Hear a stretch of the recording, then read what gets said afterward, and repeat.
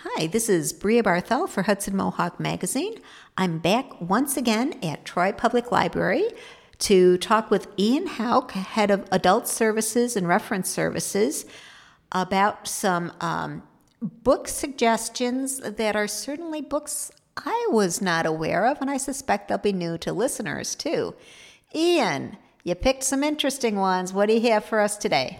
All right. Well, thanks for having me. The first one I have is a nonfiction title, Generations, The Real Difference Between Gen Z, Millennials, Gen X, Boomers, and Silence, and What They Mean for America's Future. The Gen Z, Millennials, Gen X, Boomers, I've heard of all those. What is silence? The silence, as far as I was able to tell in this book, were the parents of the baby boomers. They were the ones that were either born or young during the Depression, and then later went on to be in the World War II era as adults.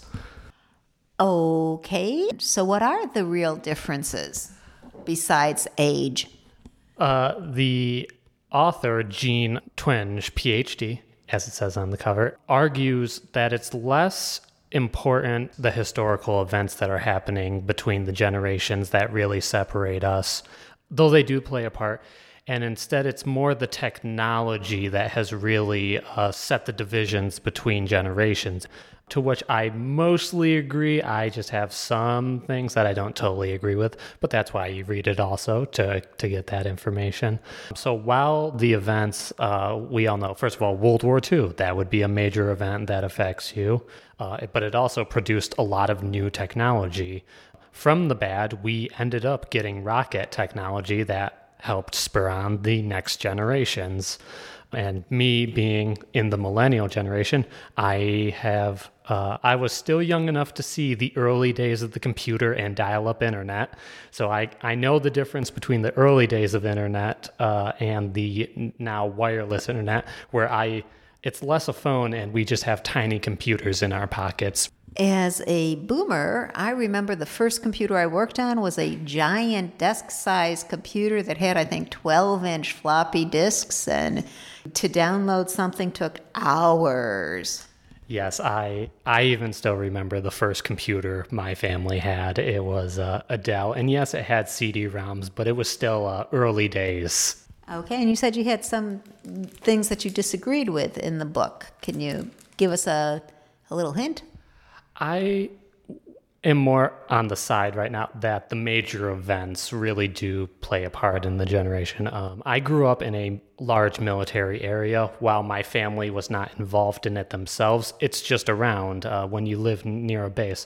And when 9/11 happens and you're a kid coming out of school and all of a sudden your friends' parents aren't picking them up, that kind of sticks with you for a little while. And growing up, as I did with the war on terror, I grew up and matured with those wars. So it would be difficult to say that it had as little effect as the author, as I read it, was suggesting. Okay, and again, that's Generations, the Real Differences Between Gen Z, Millennials, Gen X, Boomers, and Silence, and What They Mean for America's Future. So now we move to a handbook that will be helpful for all of us. What's your next book, Ian? The next book is The Frugal Wizard's Handbook for Surviving Medieval England by Brandon Sanderson. Yes, you heard that right. If you want to go to medieval England, this is the book for you. Yes, so our main character in this book finds themselves in medieval England with very little memory, no name at the beginning, no real understanding of how they even got there. Oh, so this is fiction, not nonfiction. Yes. Well, for now, as far as we know. Yes. So the character is in medieval England, wakes up, finds themselves there. And apparently their handbook, their Frugal Wizard handbook for medieval England, has exploded. And that is the term they used. Their handbook exploded. So they have no idea what the functioning of this world is and what's going on. So you're following this character who is from some sort of future, has the capability of time travel as you learn.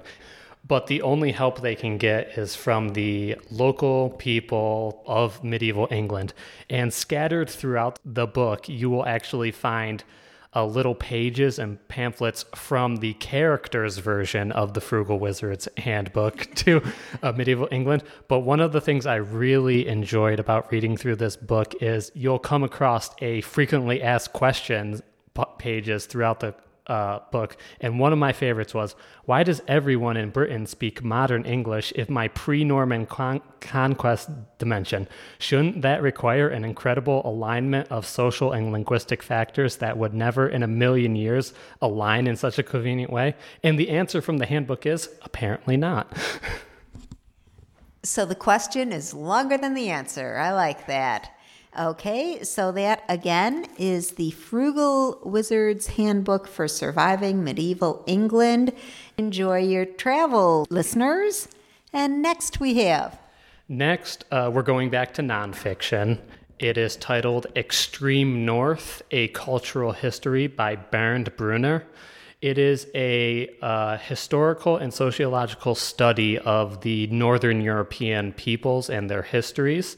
Now, of course, when you say Scandinavia and Finland and the lower Arctic, immediately a lot of ideas of horned helmets sailing out of the north come to mind. And that's not entirely wrong, minus the horns. I do apologize to everyone who was hoping for horned helmets. They were not that common, if they did come at all. Opera companies will have to redo all their costumes if that's the case. And actually, that's something the author does talk about, is the influence of the Scandinavian cultures on Wagner and Tolkien and other parts.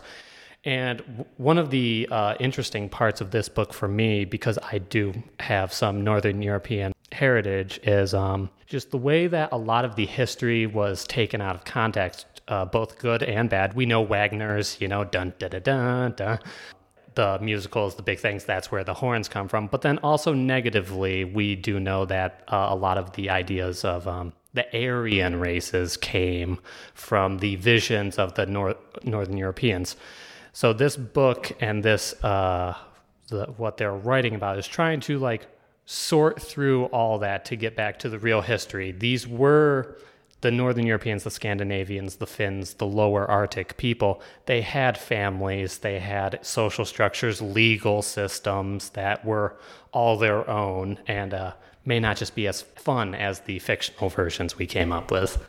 And again, that's Extreme North, A Cultural History by Bernd, B-E-R-N-D, Brunner, B-R-U-N-N-E-R. And we just have a minute and a half for your final book. Sorry. So I have a manga with me. This is Zom 100, Bucket List of the Dead by Kotaro Takata. Yeah, our main character, Akira, works at a really bad exploitative company, and he is very violently and suddenly faced one day with a zombie apocalypse. Now, there's a lot of feelings you could have with a zombie apocalypse, fear, depression, a lot of those things. Akira is pumped that the zombie apocalypse is happening because then he doesn't have to go to work that day. And he decides during the zombie apocalypse, he's going to figure out 100 things he wants to do before he either dies or turns into a zombie. It's good to plan ahead. And tell us a little bit about the images in the book.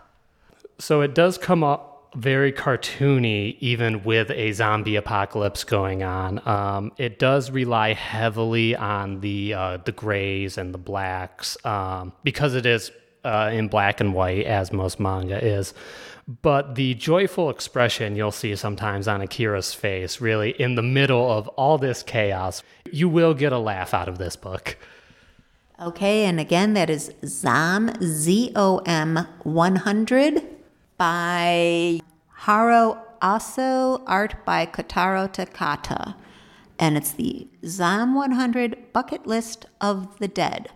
So if you want to be prepared for understanding your family, traveling to medieval England, understanding the extreme north, or surviving or enjoying a zombie apocalypse, you have Ian Hauck at Troy Public Library to thank for those leads. Thanks a lot, Ian.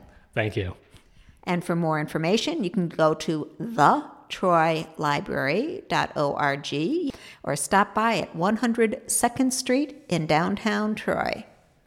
That's it. Bria Barthel signing off.